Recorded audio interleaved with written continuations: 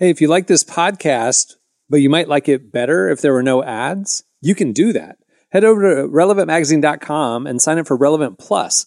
For just a couple bucks a month, you get this podcast ad-free. You get ad-free unlimited reading at relevantmagazine.com, including the full podcast and magazine archives, our beautifully designed digital issue, and a little more.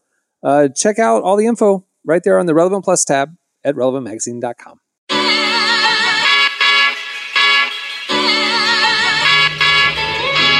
This is the Relevant Podcast.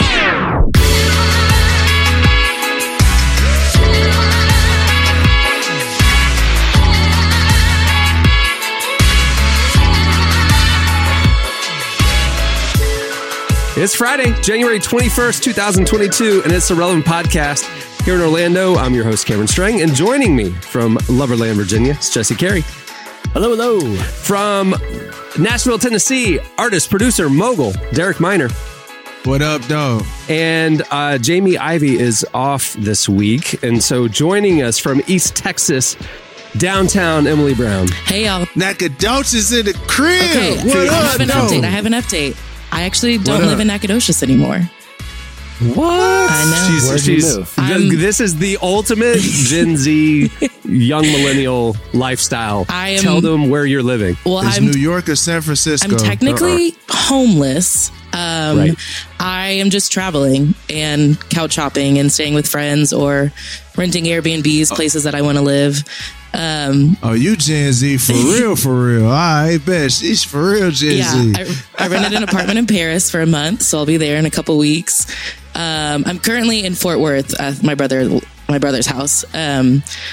But yeah, she's doing the tour. She's going to come to Florida. She's like, for the next year, she's just going to float around the country. I know you're going to come to Nashville. I do want to come to Nashville, actually. Girl, if you come to Nashville and we don't go get some good coffee or some hot chicken, you know what I'm saying? We'll go do some of them things. That's what I need. I need a guide in every city that I go to.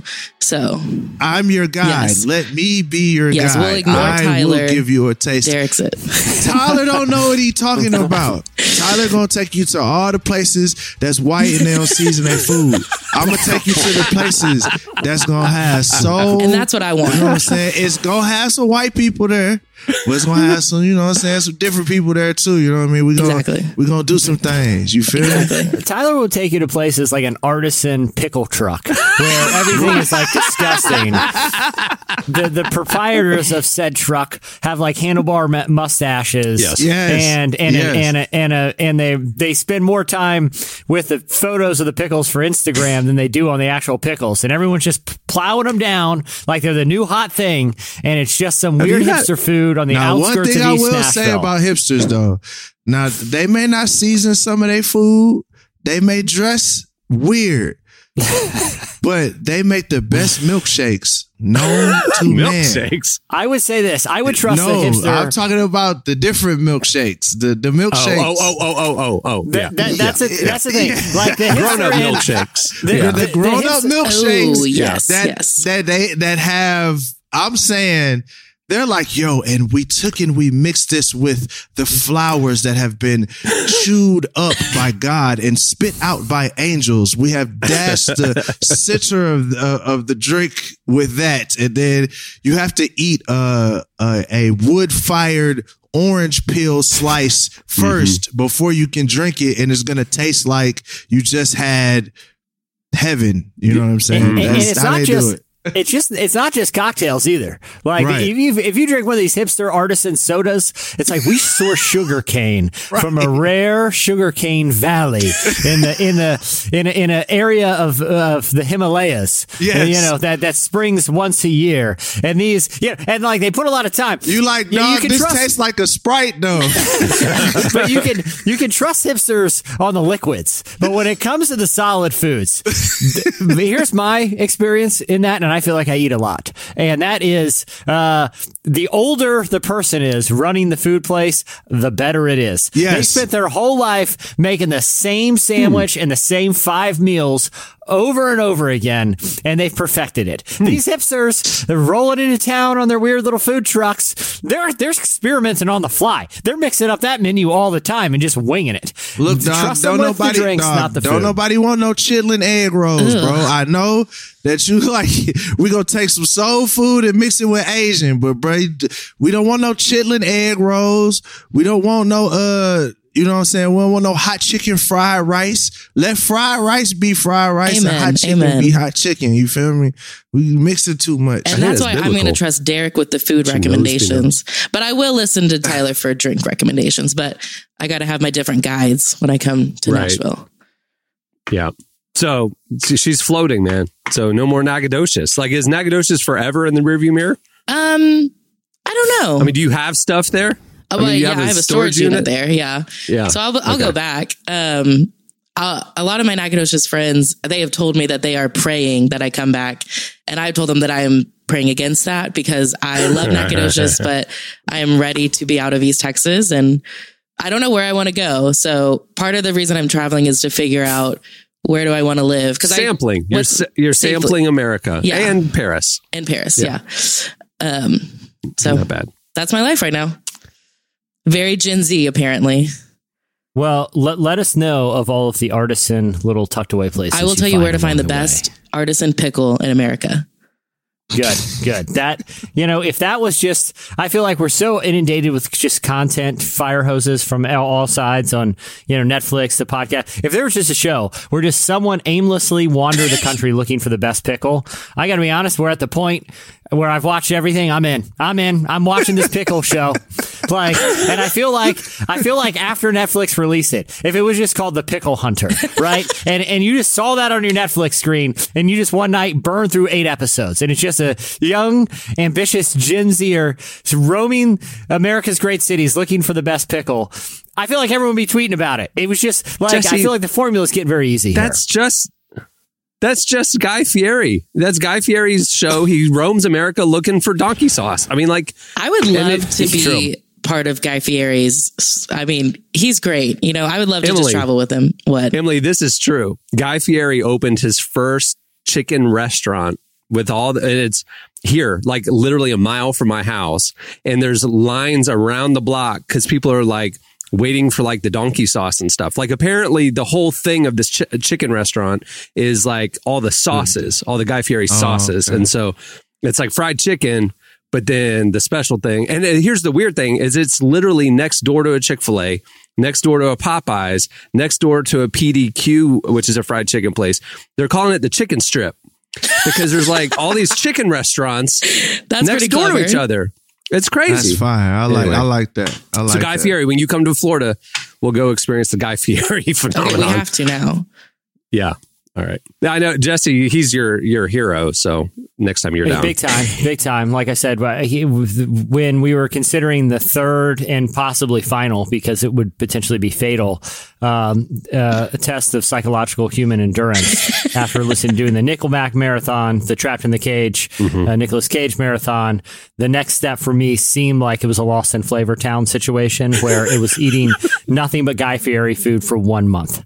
The rule is it has to be a Guy Fieri branded food. Now, we do have a local restaurant here, a big one, actually. It was very controversial. People did not want his restaurant here. Why? They were very vocal, but they made it, and I've never been, but I know where it is, and I drive by there, and it seems to be very successful. What is it? The rule would be, it's called Guy Fieri's something, like Guy Fieri's place, or it's a giant Guy Fieri branded restaurant. That's interesting. But my point is, for the Lost in Flavor Town challenge, I don't think I could do this because it might sacrifice. I think the years would just be shaven off the end of my life. Would be to eat nothing but Guy Fieri branded food for 1 month. Call it Lost in Flavor Town, and it would either have to be the frozen food or the stuff from the restaurant, and just see what would happen. Raise money for a good cause. Though I'm pretty certain diabetes awareness. We've pushed the limits with what the sponsors, what organizations, what kind of money they'll even accept. I don't even think they want the donations that would come in. Hey, I know Tyler's coming on for relevant news, but can we address one story that I don't think, and you guys can correct me and we can kill this if it's wrong. I feel like we need to give a quick spit take. Everywhere was talking about the spit incident. And I got a take that I've been thinking about here, Mike Todd, and I can give context. Actually, you know what? Let's bring that up in relevant news. We have been covering it all. You know, the spit heard around the world was covered on relevantmagazine.com. And we got to be real careful with what we naming these things, guys. And then like literally right before we start recording this, we recorded on Wednesday. I just posted on Relevant's IG a bunch of how the internet reacted to Spitgate. I got a take here. All right, well let's bring Tyler in because he and Emily have been at the forefront of that news, that breaking news all week long. So, all right, well, stay tuned. Up next, Tyler joins us for Relevant News.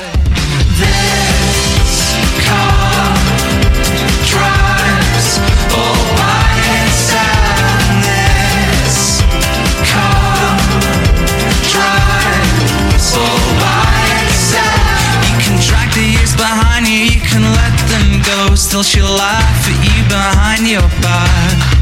There's no water here, there's just a wide open road, and it leads you up the garden path. You're listening to The Wombats. The song is This Car Drives All By Itself. Assuming it's talking about Teslas. Well, today's show is brought to you by BetterHelp. In 2022, it's definitely okay to talk about our mental health and happiness. We aren't meant to keep everything inside. It makes us sick, and therapy helps. But what is therapy exactly? It's whatever you want it to be. Maybe you're not feeling motivated right now and would like some tools to help, or maybe you're feeling insecure in relationships or at work, or not dealing well with stress. BetterHelp is customized online therapy that offers video, phone, and even live chat sessions with your therapist, so you don't have to see anyone on camera if you don't want to. It's much more affordable than in-person therapy, and you can start communicating with your therapist in under 48 hours. Join the millions of people who are seeing what therapy is really about. See if it's for you, because you are your greatest asset. And right now, Relevant Podcast listeners have a special deal. You can sign up right now for BetterHelp and get 10% off your first month at betterhelp.com/relevant. That's BetterHelp, HELP.com/relevant to save 10% off your first month. Okay, it's time for Relevant News. Please welcome to the show Relevant Senior Editor Tyler Huckabee, telling us what's happening at the intersection of faith and culture this week. Now, Tyler, right before you came on, I know you have a planned item today, but Jesse has requested that you also bring up the Mike Todd spit take. Mm-hmm. So if maybe we could jump into that. Jesse apparently has a hot take. Right. Tell the listeners what the uproar was about this week. I'm gonna wade in carefully here to this. Derek's literally rubbing his forehead. He's so stressed out right now. No, I feel like my take is going to bring a lot of healing to America.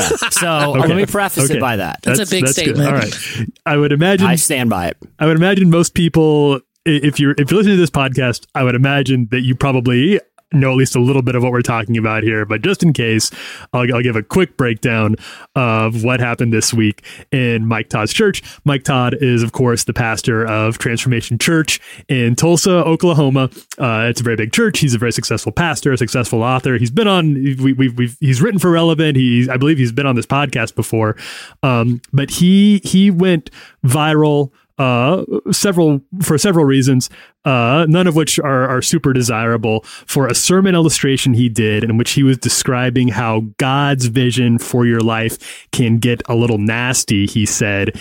And to demonstrate this, he had a congregant who I believe was his brother, I read, the congregant that he brought on stage, and he spit into his hands and he rubbed the spit over this man's face. That was, and when I say spit, it's grosser, I think, even than it sounds. Like, it was a lot of spit. And this created this clip went very, very viral, and people had a lot of different opinions about it. You can hear if you watch the clip, you can hear the crowd really. People are pretty shocked by what happened. It's a shocking thing to witness, to the point where Mike Todd then addressed it. He released a video saying that he apologized. He said the spit hit the fan and he crossed a line. He said it was a distraction from the message he was trying. A lot of people are pointing out on Instagram that he did not apologize. He addressed it. He stopped short of saying he was sorry, but he called it a distraction, and he did say that he felt like he crossed a line. So I would say he at least expressed some regret or noted that he probably should not have done it. So that was the Mike Todd case that happened over the weekend. Yeah. All right. So I was following this, not probably as intimately as you guys. I did see the coverage, which seemed thorough and fair-minded. But I was following a lot of this on Twitter and just watching the discourse. That's dude. Some of the internet had so much fun with this. It was so fun and shocked. Yeah. Yeah. But okay. Here's my thing. I was watching it and I saw more. And I use the word here, outrage, very like a very qualified outrage, because outrage these days, people get outraged over everything and they feign outrage, and it's fashionable to find a new thing to be collectively outraged about and then target a single individual who's really painted into a corner with that outrage. So yeah, I watched the video and the sermon illustration that he does where he's hawking these loogies in his hand, smearing them over his brother's face. It's gross. Okay. We all agree with that. But here's the thing. Like he was trending on Twitter. Like I didn't see one person defending this dude. Right. And I'm not saying it was the most wise decision or that it was an effective I'm not even saying it was an effective sermon illustration, but I was shocked at the level of just collective malice. Yeah. That was, and some of it was good humored, right? Like some of it was funny. The ones we posted were funny. Like they weren't mean. Exactly. But you know what? That's the thing. When we were posting the little collage of them on Instagram this week, there was a couple really funny ones that we found and we're like, hey, let's just post a whole bunch of them. And Tyler and Emily went to go grab more and they were like, man, they're all mean. They're all like angry. You know what I mean? It's like the internet actually got really, like, to make your point, the internet got really upset about this. And to Tyler's point, look, Mike Todd's been on this podcast. He's been in the magazine. It's like, it's okay to have like a fun, to poke fun at someone kind of on the inside. But when all of a sudden it becomes this like knives out, we have pastors right now that are literally preaching who've incited sedition. Okay. Like a literal federal crimes. We have pastors that get away regularly with like embezzlement, with toxic behavior, with, affairs. Harassing women, with infidelity, with blatant distortions of the gospel to prop up, some sort of political take or racial animosity or white supremacy. And they get a pass every day. And the one thing that sends all of collective, Christian Twitter and adjacent Christian Twitter, not just into, okay, let's have some fun with this pastor who did a goofy sermon illustration that, maybe was a little too far, to, hey, we're just gonna all kind of go at this one dude for one kind of misguided sermon illustration. He didn't do anything morally wrong. Like he didn't do anything ethically wrong. He was just making a joke. Dude, my thing, I'm with you 1,000%. My thing is like, after we were covering this, is like, can we have more of these scandals in the church, please? Like, you know what I mean? Because like, this is not a scandal. It was gross. It's nothing. It got the internet. I won't say it's nothing. Yeah, but I mean, it's like gross. He addressed it and whatever. We can go on with our lives. I would prefer that this is the worst kind of scandal that hits the internet from the church. Great. More of it, please. You know what I mean? My perspective on the whole thing was Jesse, I think you nailed it right on the head for me. Cause I'm sitting here thinking, I'm like, yo, all right, we know Mike Todd, when it comes to illustrations, bro is on a bazillion. Yeah. He swung and missed. Right. And missed badly. You know what I'm saying? I'm like, yo, he blew it. But I saw people calling the man demonic. Yeah. Like I saw people calling him like a charlatan and all these other things. I'm like, so y'all are telling me this dumb, stupid illustration, it was dumb for him to do this. Like, and this I think might come from you just not running your illustrations by some just like regular people to be like, yo, what you think about this? It's cool. He probably go fix that now. You know what I'm saying? But I'm like, yo, the man, you calling him demonic? An abuser? Like, we're going to take all the stuff that he's done for his community and we're going to boil it down to this one moment, which it really, for me, it solidified one of the main reasons why, like, I honestly don't care about being a celebrity in no shape, form, or fashion. Like, because I just look at all my friends, like Lecrae. Lecrae served white evangelicals for 15 years straight. He was the guy that y'all used and said, yo, he is, you know, and it's not white evangelicals. This is just church people in general. I'm not making this even a racial thing, but I'm like, just Christians in general. Like, man, I feel like worse than just regular humans, we build people up to tear them down. Tear them down. Like, it's terrible. Like, it is awful. Like, I'm seeing, because right now, I think, and I might be just a little passionate right now, because I just saw, I don't know if y'all were going to cover this, but Brady, Fanatic from Cross Movement, just said that he's no longer a Christian. And he's like, I got some things I got to figure out, right?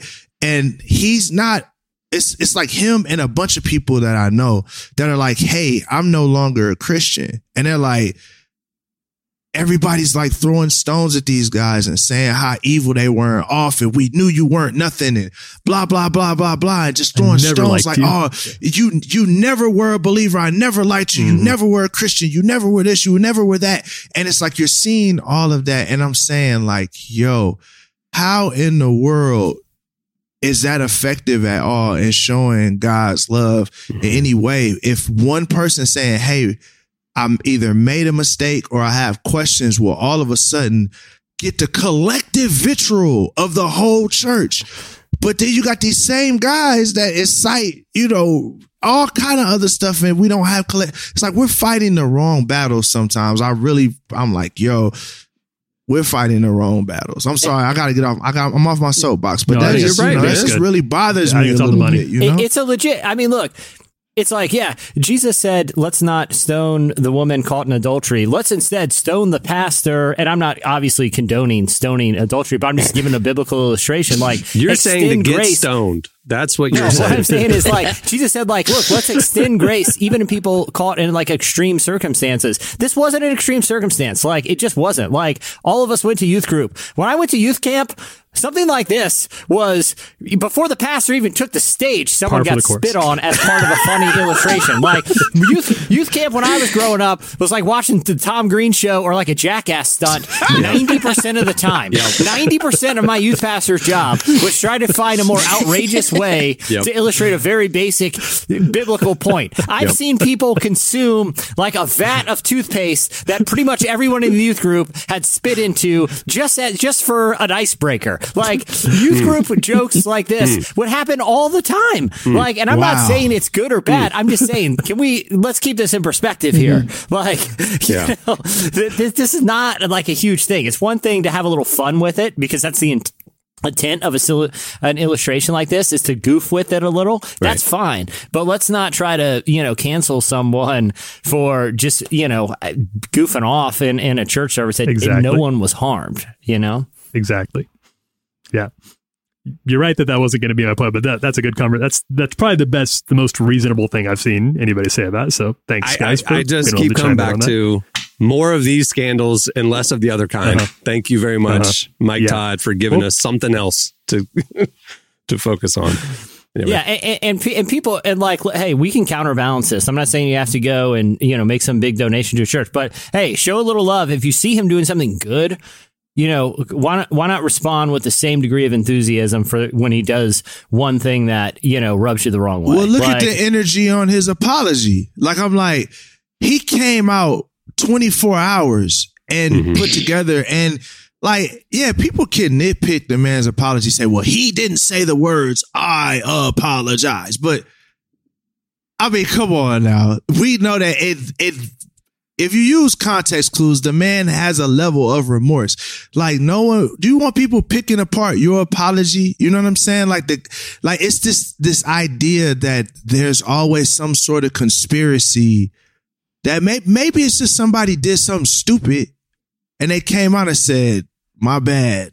Like, maybe there's not a conspiracy. Maybe he didn't say, well, guess what? I'm going to say all this word salad or some stuff like this, but I'm not going to apologize because I want to, like, that's dumb. Like, yo, why in the world are we just, the man spat in his hand and did some dumb stuff. I ain't gonna lie. He's spitting, anybody spitting their hand, try to put it on my face, I'm gonna slide out their mouth. But I'm just saying, he apologized. You let the man live. Yeah, let's just move on. There's too many real things happening in the world, to have to deal with this too. Tyler, do you have anything? Can you pull us out of this? What did you actually bring today, and can you do it briefly? So this is not controversial, but I am interested in you guys' thoughts on this. And I'm hesitant to do this because I don't really understand this world very well at all. But maybe you guys can shine a little light for me. We are going to be talking about crypto a little bit, about cryptocurrency. Oh gosh! So put your crypto hat on, yes, because this is going to get weird too. So for this story to really make sense, we have to start by talking about Dune. Before the Denis Villeneuve movie came out earlier this year, decades ago, there's a filmmaker in France by the name of Alejandro Jodorowsky, and he had put together a pitch book for his idea for an adaptation of the novel, of the Dune book. He had recruited this artist to draw all these ideas of what it would look like, and he sent it to Frank Herbert, the authors of Dune Estate, and said, I want to make this. Will you let me make this? And they took a look at it, and they were like, nah, this isn't quite what we're going for. It fell through. For whatever reason, it fell through. It didn't happen.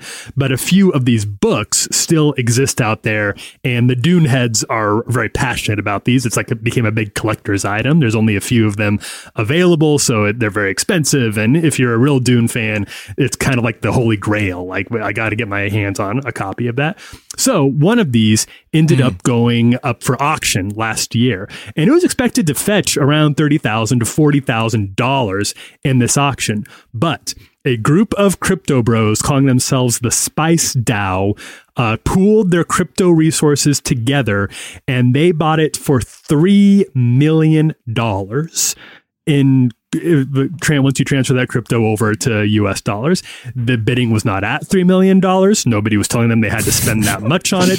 They just wanted to spend a lot of money. They pooled their resources, and they came up with $3 million under the belief that this would then transfer them the copyright to make the Dune movie in this pitch book for their own, to basically freelance it and then create their own Dune cinematic universe independent of the Warner Bros. Movie that came out earlier this year. They obviously don't really understand how copyright law works. Just because you bought a book doesn't mean that the rights to that book come along with it. Now they're sort of trying to backtrack and say, well, we're going to make a movie inspired by this Dune book, but it'll have to skirt the copyright for the actual Dune movie that came out earlier this year. And I think this gets into sort of a lot of the confusion that I mentioned earlier about people don't really understand what crypto is and what NFTs are, and how you can't just because you own this book doesn't mean you actually own the rights. Like, the real world still exists for the time being. And now these guys are trying to backtrack and create their own Dune Light, maybe, or like Diet Dune movie that would be inspired by this, but wouldn't actually be Dune. And it's not clear why you would even need the book to create and this. See, the mistake they made was to actually say that's what they're doing, because now you just admitted to creating a derivative work. It's a derivative, so you're still going to have to pay them in some sort of way because you're making a derivative of their work. Right, like, this is. I feel bad for them. I kind of don't, because they should have just got a lawyer. They literally thought buying a book gave them the creative license to make a rare book.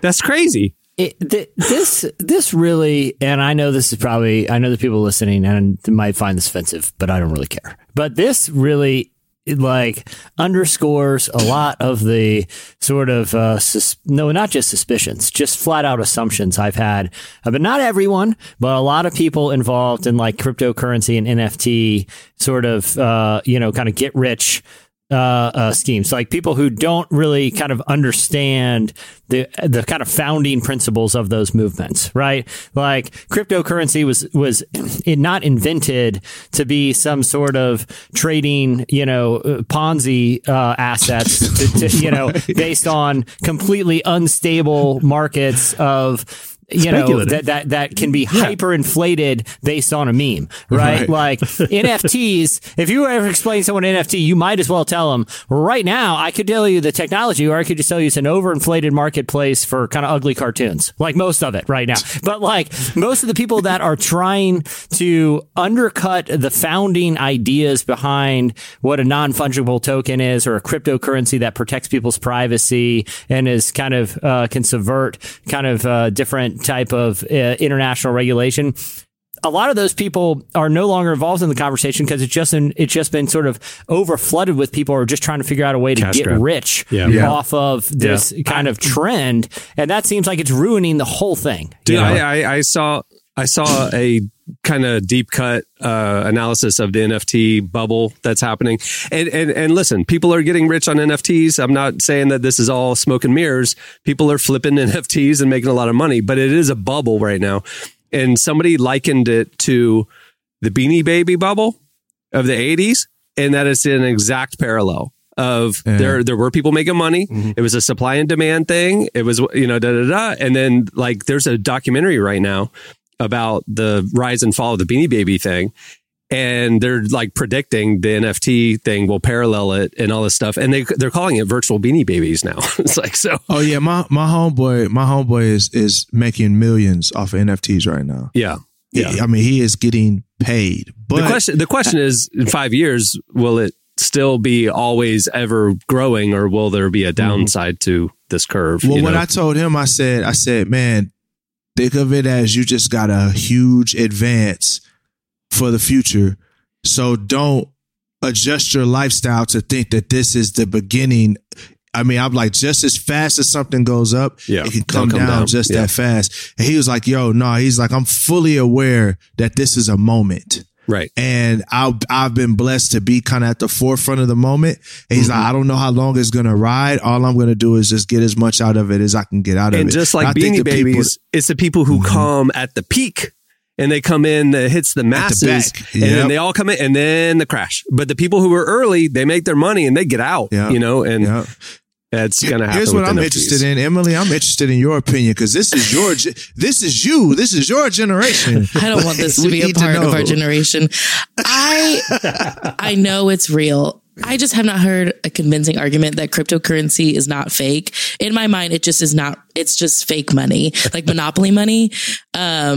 And so the fact that you can buy things with it, it just is so ridiculous. I do think it's funny that these guys who quote unquote understand cryptocurrency don't understand basic copyright laws. That's very funny to me. Because this is like, you can tell me that this fake internet money is real, but you don't understand that just simply buying a book does not, like, how do you, I don't understand. It just is. It's so weird to me. And I think what you're saying is so true. I am aware that this is definitely a moment. It might last for a couple of years. We are not going to base our entire society around cryptocurrency. And so I'm like, why are we investing in this whatsoever? It's going to go away. I think it's the dumb. one thing about NFTs that may not go away is how it can merge with the metaverse stuff. Like that also seems fake to me. So that's guys, it's V-Bucks. Yeah, if you've ever played Fortnite, right, it's V-Bucks. Crypto is V-Bucks. Right. You NFTs. use real money to buy fake money to buy stuff inside of the Fortnite verse. Right. That's what, so in my mind, if you want to know what the metaverse is, just play Fortnite. That's right. You'll understand it all. I started playing Fortnite with my kids, and the metaverse made all the sense in the world. It's absolutely the digital copy of who you are. Right. So these kids, like, they judge you if you have trust me. Obviously my kids have skins because I pay for them.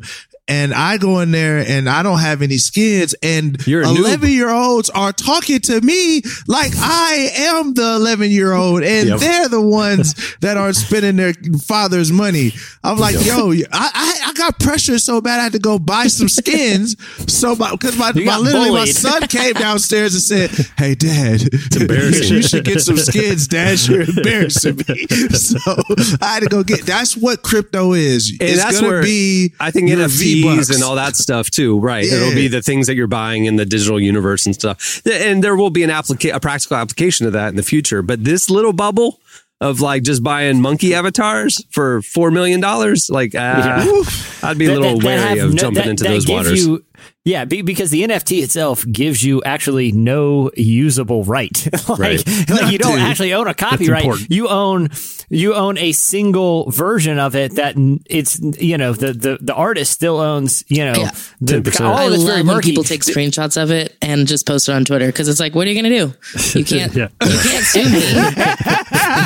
and it's like the scandal that everyone that is, kind of everyone's making fun of it. It's so against these are guys who were thought they found a loophole in intellectual property, in IP, and we're trying to take someone else's intellectual property, claim that property, and then commoditize it for their own financial benefit. That is against the very that kind of thinking was the reason Bitcoin was even invented in the first place, because it was sort of this egalitarian, anti-capitalist sort of side economy that was based on anonymity, not claiming other people's IP.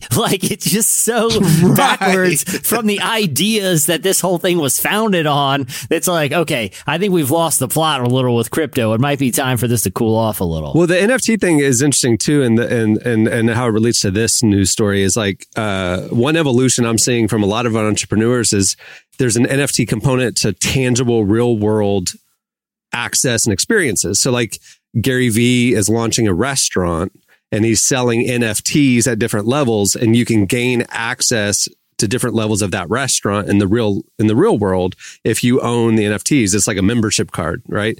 And so I think that evolution will be interesting. That's what these guys were trying to jumpstart. I'm going to buy the digital rights to this book and I'm going to make a real world movie out of owning that thing. You know what I mean? I think if NFTs can figure out a tangible benefit other than just I have a monkey avatar on Twitter, I think then it'll have some more mass adoption, but it'll just be interesting to watch. And just y'all, like anything else, there's no get rich quick scheme that is usually long lasting. So just be careful. If it sounds too good to be true, it's too good to be true. Cause I know some people, I got a homie right now, I'm telling you, he's making millions off of NFTs, but I know some other people that are making pennies. Yeah. They're spending a lot of money. They may not even be making anything. It's not for everybody. And more than likely, this is me and my homeboy talking about this with stocks. When your barber starts talking about the stock or the NFT, you're too late. It's over. By the time it makes it to the barber shop, you're the dummy if you jump in. It's too late. Okay, thanks, Tyler. Thanks, guys. Check out everything we're covering over at relevantmagazine.com. Make it part of your daily web surfing and follow us on all the socials for the latest. All right, stay tuned. Up next, Brooke Ligertwood joins us. Don't you know we couldn't do, you know,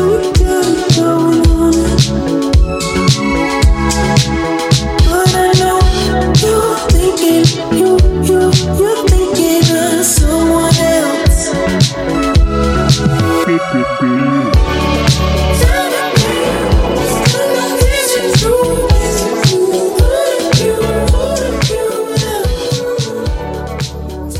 You're listening to URL. The song is Honey. Well, today's show is also brought to you by UHSM. Healthcare costs have been growing year after year and can lead to a lot of confusion.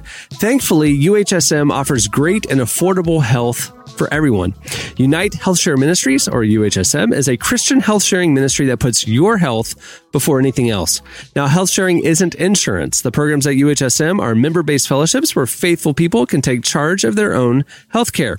UHSM offers different programs to meet any and all of your needs, from telehealth options to plans that cover the unexpected moments in life. UHSM has something for everyone. For more info, head over to uhsm.org or contact a representative at 800-900-8476. Again, you can find out more about UHSM at uhsm.org or talk to a rep at 800-900-8476.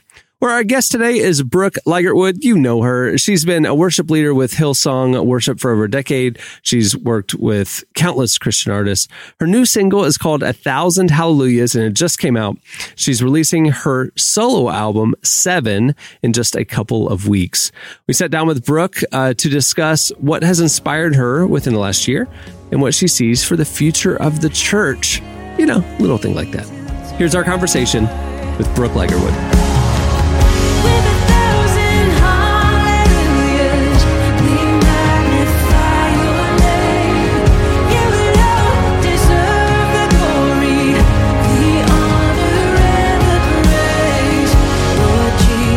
Your new new album coming out is called 7 because it's your 7th album, which is exciting. I'd love to know, where did the inspiration for this album come from? So this album was a great surprise to me. I never thought or desired to ever release a project of worship songs under my own name. And I joke with my team, like half jokingly, like half serious, that this is the alpha and the omega. Like this will probably be the last one. This is not like the beginning of a trajectory for me. This is a step of obedience.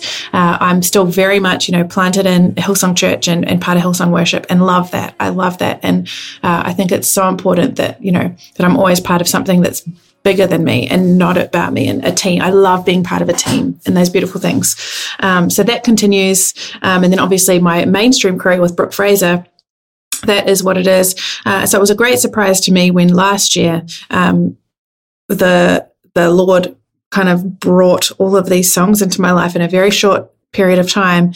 And as they kept kind of coming and being completed, I very quickly, well, actually, no, I'm a little slow, so maybe not that quickly. But after a few weeks, I was like, Lord, what are you doing? Because I've been making albums long enough to know when you have a group of 10 songs or when you have a group of 10 songs that belong together and that are a collective statement.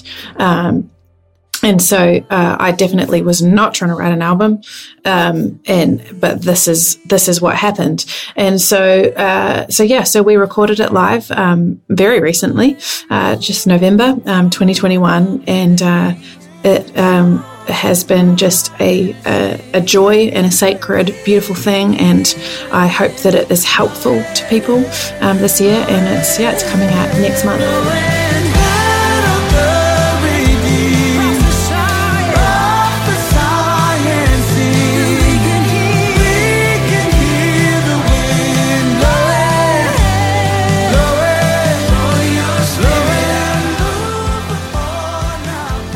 You mentioned that you started writing these songs, but you said you didn't intend to write them. It was more of an act of obedience.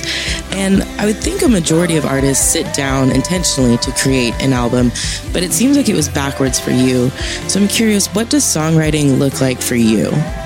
Well, I guess it's different depending on which hat I'm wearing. And I suppose why the album 7 was a surprise was because I wasn't wearing any hat. And then usually, if I'm writing, I will know pretty quickly, this feels like a Hillsong worship song, or this feels like a, whatever. If I'm, writing with a friend, this might feel like something that they're going to record. But because I have never recorded a worship album under my own name, and like I said, probably never will again, it didn't even occur to me that these would be songs I should put out. And I think it was actually the song Nineveh that I talked about before, which was the first song that made me go, huh?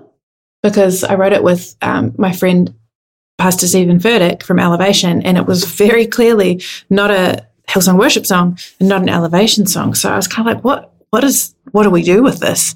So when I sit down to write, I'm very much open to whatever happens. I'm not necessarily a fast writer. I'm happy to take 2 or 3 years on a song, 2 or 3 months on a song. So I'm just kind of, pretty open. And then usually the Lord kind of makes obvious, this is where this is supposed to go. And sometimes that's nowhere. It's like, this is just a song that's supposed to be here in this bedroom. And that will be it. Yeah. You mentioned that you worked with Stephen Furtick, and I know you worked with so many others. What was it like to collaborate with a group of people you don't get to work with very often? Yeah. Well, I think that's why I set out to write in May, just with a bunch of my friends that I hadn't seen for the entirety of the pandemic, and people so it was really kind of just an excuse to hang out with my friends, to be honest. It's like, let's write, but actually it's like, I love it because it's often just like, sitting in rooms with cups of tea or coffee and some snacks, and then really like digging into meaty conversation, which I love. I love a good conversation. I love speaking with thinkers, with people who love to, toss and turn around ideas. So I really, when I had that, set aside that time with those particular friends, it was just so fun, so refreshing. I love Stephen Furtick. I love the way that he thinks. He's so brilliant with concepts. And I just really enjoy him as a person, love speaking with him. And so we had written previously, but with 2 other people. So for it just to be him and I, and for us to go really kind of molecular on things was so fun. And I also just adore the songs that came out of that time too. Yeah.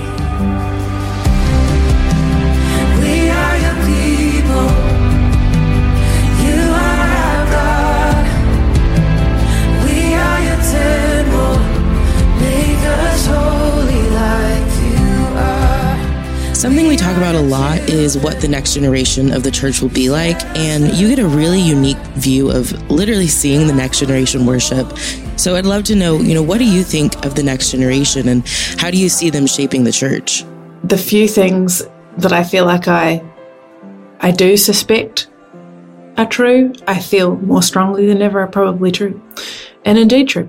And I just know that I take great comfort in the fact that the church is not ours.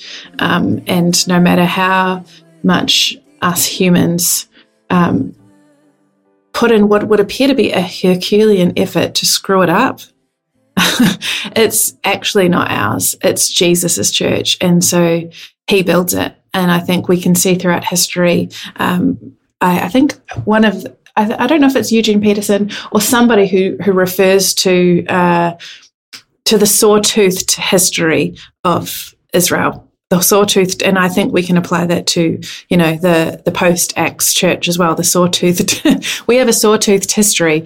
It's up and down. We obey and place glory in the right place and do the right thing, and then we don't, and then we mess it up, and then it all appears to go to poop. And then we repent and we remember and we return. And then the Lord, rebuilds and restores and so on and so forth.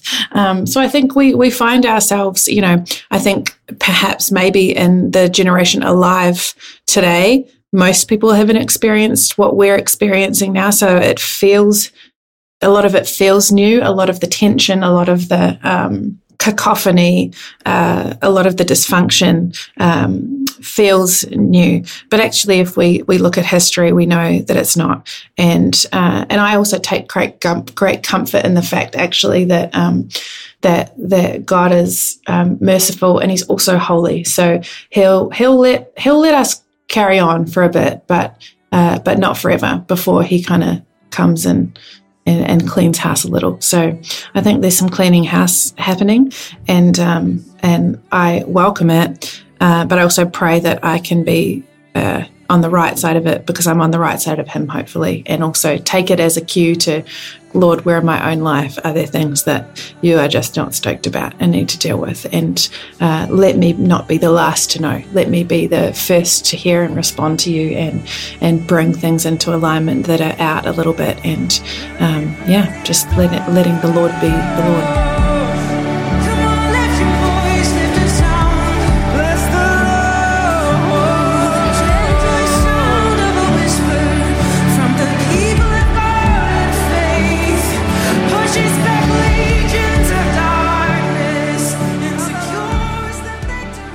That was Brooke Ligertwood. Stay tuned. Up next, it's your feedback. I don't wanna be sad, running in circles around me. I love it, I hate it, I want it, I made it, I need it all. Need it all. I don't wanna be sad, I don't got nothing to prove around me. I love it, I hate it, so complicated. It's what I want, it's what I trust. I got drama in my life on purpose. It matters so much, then it's worthless. You're listening to Cautious Clay. The song is Rapture in Blue. Love that he's releasing new stuff. If you didn't see our feature with Cautious Clay, I think it was 2 issues ago, you can go over to relevantmagazine.com and search for it. It's great. Okay, it's time for your feedback. Last week, we got talking about the gateway to hell, the big fire pit the enormous fire pit in Turkmenistan. There it is. And it got us thinking about natural phenomenon that, this world is full of some crazy stuff. We have a creative God. And it got us thinking about natural phenomenon. So we asked you, what's your favorite obscure or weird natural phenomenon that everyone should know about? You guys hit us up on Twitter at Relevant Podcast. Send us some links, some really good ones. Here's some of our favorites. Okay, so this one isn't necessarily a natural phenomenon, but I have a personal story about this. Cameron, do you remember the center of the universe in downtown Tulsa? Of course I do. It was a perfect place to go after a date because it was like downtown Tulsa is totally dead at night and like nobody was there and you could go and like hang out and talk. And it's like this weird echo chamber situation. It's just a really weird spot. It's an open air echo chamber. It's basically how they have sort of visually, it doesn't look like anything very significant. But when you stand in the middle of this concrete, it creates this, here's how Andrew describes it. When you're standing there, it sounds like an audio engineer has turned up a plate reverb for your voice. Like basically like you kind of hear this, you feel like you're in an enclosed, tight kind of chamber, even though you're standing outside. It's a very, very interesting place. Weird. Yeah, and I think anyone who's spent any time in Tulsa, or to Cameron's point, has gone on a date in Tulsa, or gone rollerblading through the empty streets and on a Saturday in the 90s. Go rollerblading around downtown Tulsa and stop at the center of the universe. Wouldn't you love it if a random spot in Tulsa, Oklahoma, actually was the center of the earth? One day, God's like, you know what? The crazy thing is that was dead center, the whole thing. I can't believe it. Chris Morphew says there's a pink lake on a tiny island off the coast of Western Australia. Apparently you can drink the water because back in the 1800s, the island was used as a base of operations by pirate John Blackjack Anderson. So there's a pink lake somewhere. That's pretty cool. Have you ever flown into Salt Lake City and seen Salt Lake? No, I haven't. Pink. Wow. Literally, it's this craziest thing. It's like, and I didn't know what it was when we were landing, and somebody said that's actual Salt Lake, and it's like, a natural phenomenon where everything, it turned pink. You can't drink it. That's why it's Salt Lake, but it's crazy looking. I'm looking now. It's crazy. I want to talk about Anna's suggestion because please do. I got some questions here. So she said, I still wonder about those metal monoliths in the desert, which I think she's talking about. There's like these random metal monoliths in the desert. No one knows where they came from or why. Yeah, but the people think it's a prank, like somebody's moving them around. But it's like these huge metal structures that just show up in the middle of nowhere and like the Arizona desert and stuff like that, and people are like trying to find them, and I think it's somebody just messing with everybody. But anyway, according to Anna, she said, but after having a personal UFO sighting, I get more interested in what my neighbors report. The neighbor two doors down just shared a Ring camera video of high-speed lights on his own front porch. Okay. Let's talk about the personal UFO sighting, because that feels like we buried the lead on that one. I don't care about the metal monoliths anymore. I want to know what a personal UFO sighting is. Maybe we need to have Anna on next week. I might need to DM her and ask for some details. I'm trying to know what happened, or maybe I don't want to know what happened. I want to know exactly what happened. I would love to have a personal UFO sighting. I don't know if I would share it with anyone.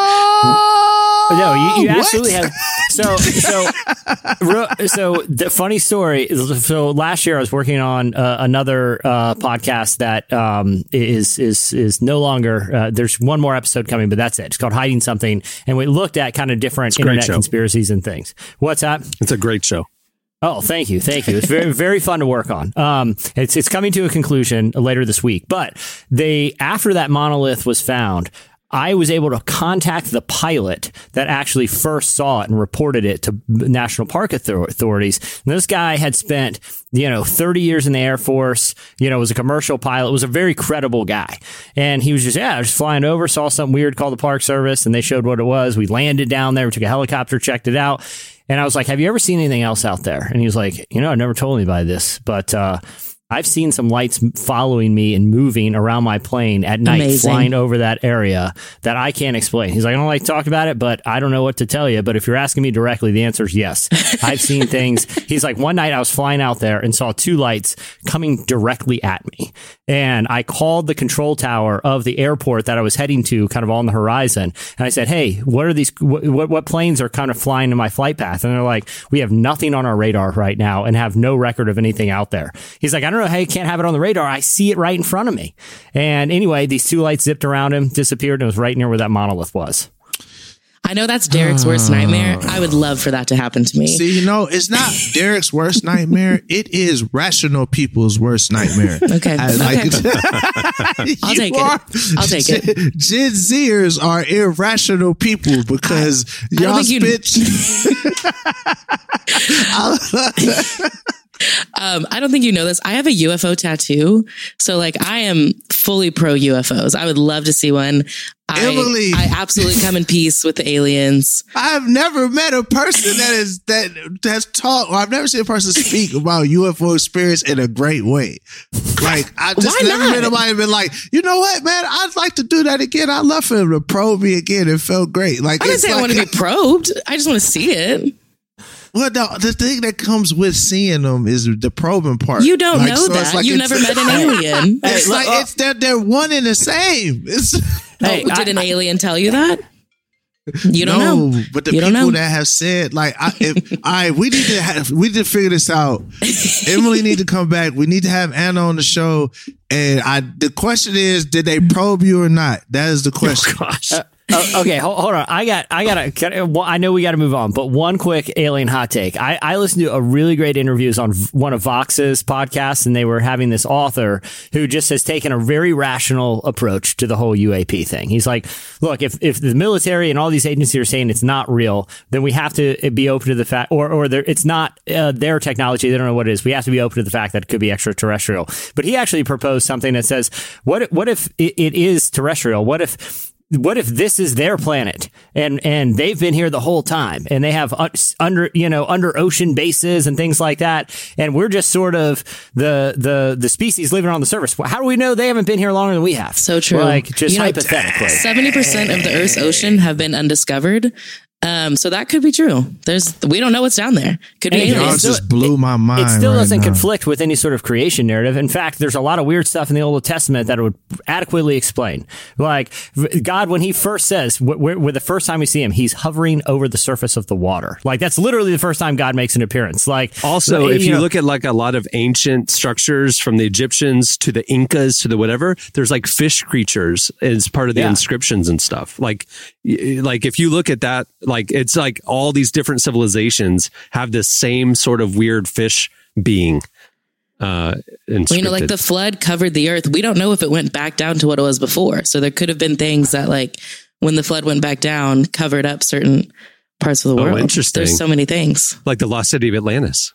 Yeah, Ezekiel had an encounter with a UFO. That's documented. Wheels upon wheels, this weird thing that just appeared to him was flying over his head. We know that, in the time of Moses, there was giants that were not human that seemed very interested in human DNA. I mean, it sounds trippy, but that is documented weird Old Testament stuff. I'm just saying. The rock creatures. It's not... Yeah, exactly. Shut your some face. have interpreted them as rock. Shut your face. We're not going to talk about that movie. but I just think, look, it's fun to think about, and especially in light of all these disclosure videos. Now, a lot of it sounds preposterous, but it's not. What's wrong with talking about it? Nothing. There's a documentary series on HBO about this little independent TV station about an hour outside of Las Vegas. Yes. And there's the characters in this town are crazy and literally. And there's this one lady who comes on this, what was it? A cable, what do they call it? When the community can just come do shows, cable access. It's cable access show. And she comes on and talks about her UFO experiences and stuff. And these are real people. And usually people who have encountered aliens are not the most well-grounded, we could say. This is all I'm going to say. If y'all listening to us right now, and you like, man, let me get some advice from Derek. You probably don't need it because you was here before us. But anyway, please don't come back until I'm dead. Like, if y'all gonna invade or anything of that nature, don't come back till I'm dead. And some of the OGs that passed, I just don't see how Bishop Jenkins is gonna address this with the congregation. Like, cause they trying to figure out rent money. They trying to figure out all these other things right now. We got a lot on our plate right now. So just, if you could just, whatever y'all gonna do, just wait. Give us a little distance. Cause Bishop Jenkins and Mama Sue would definitely for sure appreciate that. This would be just too much for all of us. You know? I just thought of something too. If they're here and they've been waiting to figure out, because it's like that movie Arrival. We just don't know how to communicate with each other. You guys saw that one with Amy Adams, where she's like, the translator's got to figure it out. If that's the problem, if it's a language barrier and we're just speaking different languages here, we need someone of our species that is very good at hyper elaborate illustrations that can break through. And it's very clear what he's trying to communicate right now. You're not. And I just had an idea of who could be our translator. I don't think it's going to be like Amy Adams. No. I think it's going to be someone who can communicate with like visual messages, visual ideas with elaborate illustrations, maybe involving someone else. Maybe they're gross sometimes. Maybe it involves spitting in someone's face to tell the aliens, about just how close we are as a species. So Mike Todd is our tribute that we're going to send. He's our Amy Adams. Yeah. He's our arrival. Like when they come and they need to communicate, he's a great communicator. He's a very effective communicator. Hey, man. I don't even know what to say right now. All right, well, if you want to see a bunch of other weird natural phenomenon, check out our mentions over at Relevant Podcast Twitter account. Okay, it's time for this week's editorial question of the week. Jesse, I hate you, bro. That was hilarious. Sorry, Mike. I got love. Mike, I got love. You heard me at the beginning of the show. I'm just having fun at this point. It's all good. Okay, well, you know what? You probably are thinking, we're going to ask an alien question. You know what? We're not. We're not asking an alien question. Earlier in the show, we were talking about a very famous sermon illustration that took America by storm this week. And it got us thinking, like Jesse said, like growing up in youth group and stuff like that, icebreaker games, sermon illustrations. We've all seen our share of over the top moments at church, the pastor trying to drive home a point. And so we want to know your most over the top sermon illustration moments that you've experienced at church, at youth group, at summer camp. Hit us up on Twitter at Relevant Podcast and wherever you see us post this question. I got one. In fact, I stopped going to the church after this. I had a pastor, but we're going for about 2 years to this church, and the pastor, to make a point about what would you do? Like, would you stand up for Christ if your life was on the line? Okay. In the pulpit, pulls out a gun as a sermon illustration. And like, what if this gun was pointed at you? And I'm like, I'm out. Like, I'm done. I'm done here, bro. Yep. Yeah. So that was mine. It's like, at that point, you're not illustrating. It's like, I understand it's conceivably what it would be like to have a gun pulled on me. I don't need you to actually pull one. Yeah. Like, you're not really illustrating anything. Yeah. You're just doing something that is terrifying. Yeah. So you can't really do that in the churches I grew up in, because soon as dude would have pulled up with the gun, it would have been he'd have been lumped so fast. Shootout. Yeah. It's like Reservoir our pastor dogs knew that was a bad idea, because there's a lot of strapped people in the audience. You would have got somebody blown out of the planet. So that's terrible, bro. Like, that's, oh my God. I'm sad you had to go through that, man. I just figured like, it's a little unstable. You know what I mean? That's not using wisdom, Anyway. That's rough. So hit us up on Twitter at Relevant Podcast. Tell us the craziest sermon illustration you've ever seen. Well, before we wrap up, I want to thank Brooke Ligertwood for joining us today. Make sure to check out her new single, and don't miss her new album 7, which comes out next month. A couple of updates, housekeeping. Make sure that you've seen all the amazing conversations in our winter digital issue. We have conversations with Andrew Garfield, Lin-Manuel Miranda, Shad, and so many more. It's stacked. You can see our winter issue right now at relevantmagazine.com. Just click on the magazine tab and there it is for free. Also, while you're online, head over to relevantstore.com to check out our latest merch, our annual print edition, sweatshirts, podcast fan gear, a bunch of stuff. There's some good deals going on right now at relevantstore.com. Go check it out. Also, while you're at our site, relevantmagazine.com, sign up for our daily newsletter to keep up with all the great latest stuff we're putting out every weekday morning. We send you our top 5 trending stories, cut out all the fluff, just the cream of the crop. You can sign up right there at relevantmagazine.com. Also, make sure to follow Relevant on all the socials to stay up on all the latest Relevant news. We're on Twitter, Facebook, Instagram. Hey, if you like all the music that we play on the show, we have a Spotify playlist just for you. You can search for Heard on the Relevant Podcast over on Spotify. Also, that's a precursor to a few new playlists that we're about to launch. So go follow Relevant on Spotify. There you go. Okay, on that note, we'll wrap it up. I'm Cameron Strang. I'm Jesse Carey. And I'm Derek Minor. I'm Emily Brown. Downtown Emily Brown. Downtown we will Emily see Brown. you on Tuesday. Have a great weekend, everyone.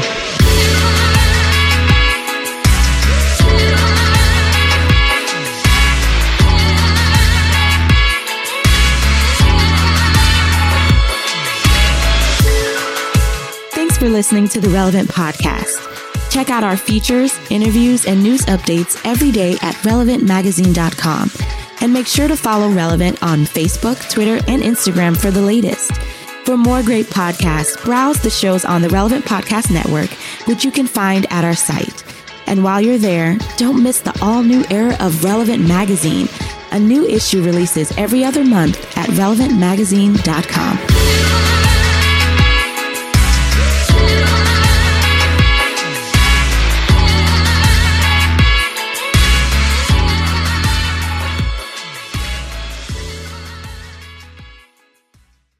Tyler will take you to places like an artisan pickle truck. Relevant Podcast Network.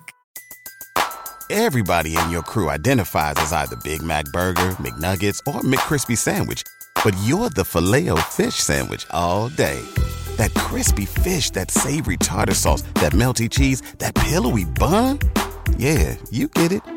Every time. And if you love the Filet-O-Fish, right now you can catch 2 of the classics you love for just $6. Limited time only. Price and participation may vary. Cannot be combined with any other offer. Single item at regular price. Ba-da-ba-ba-ba.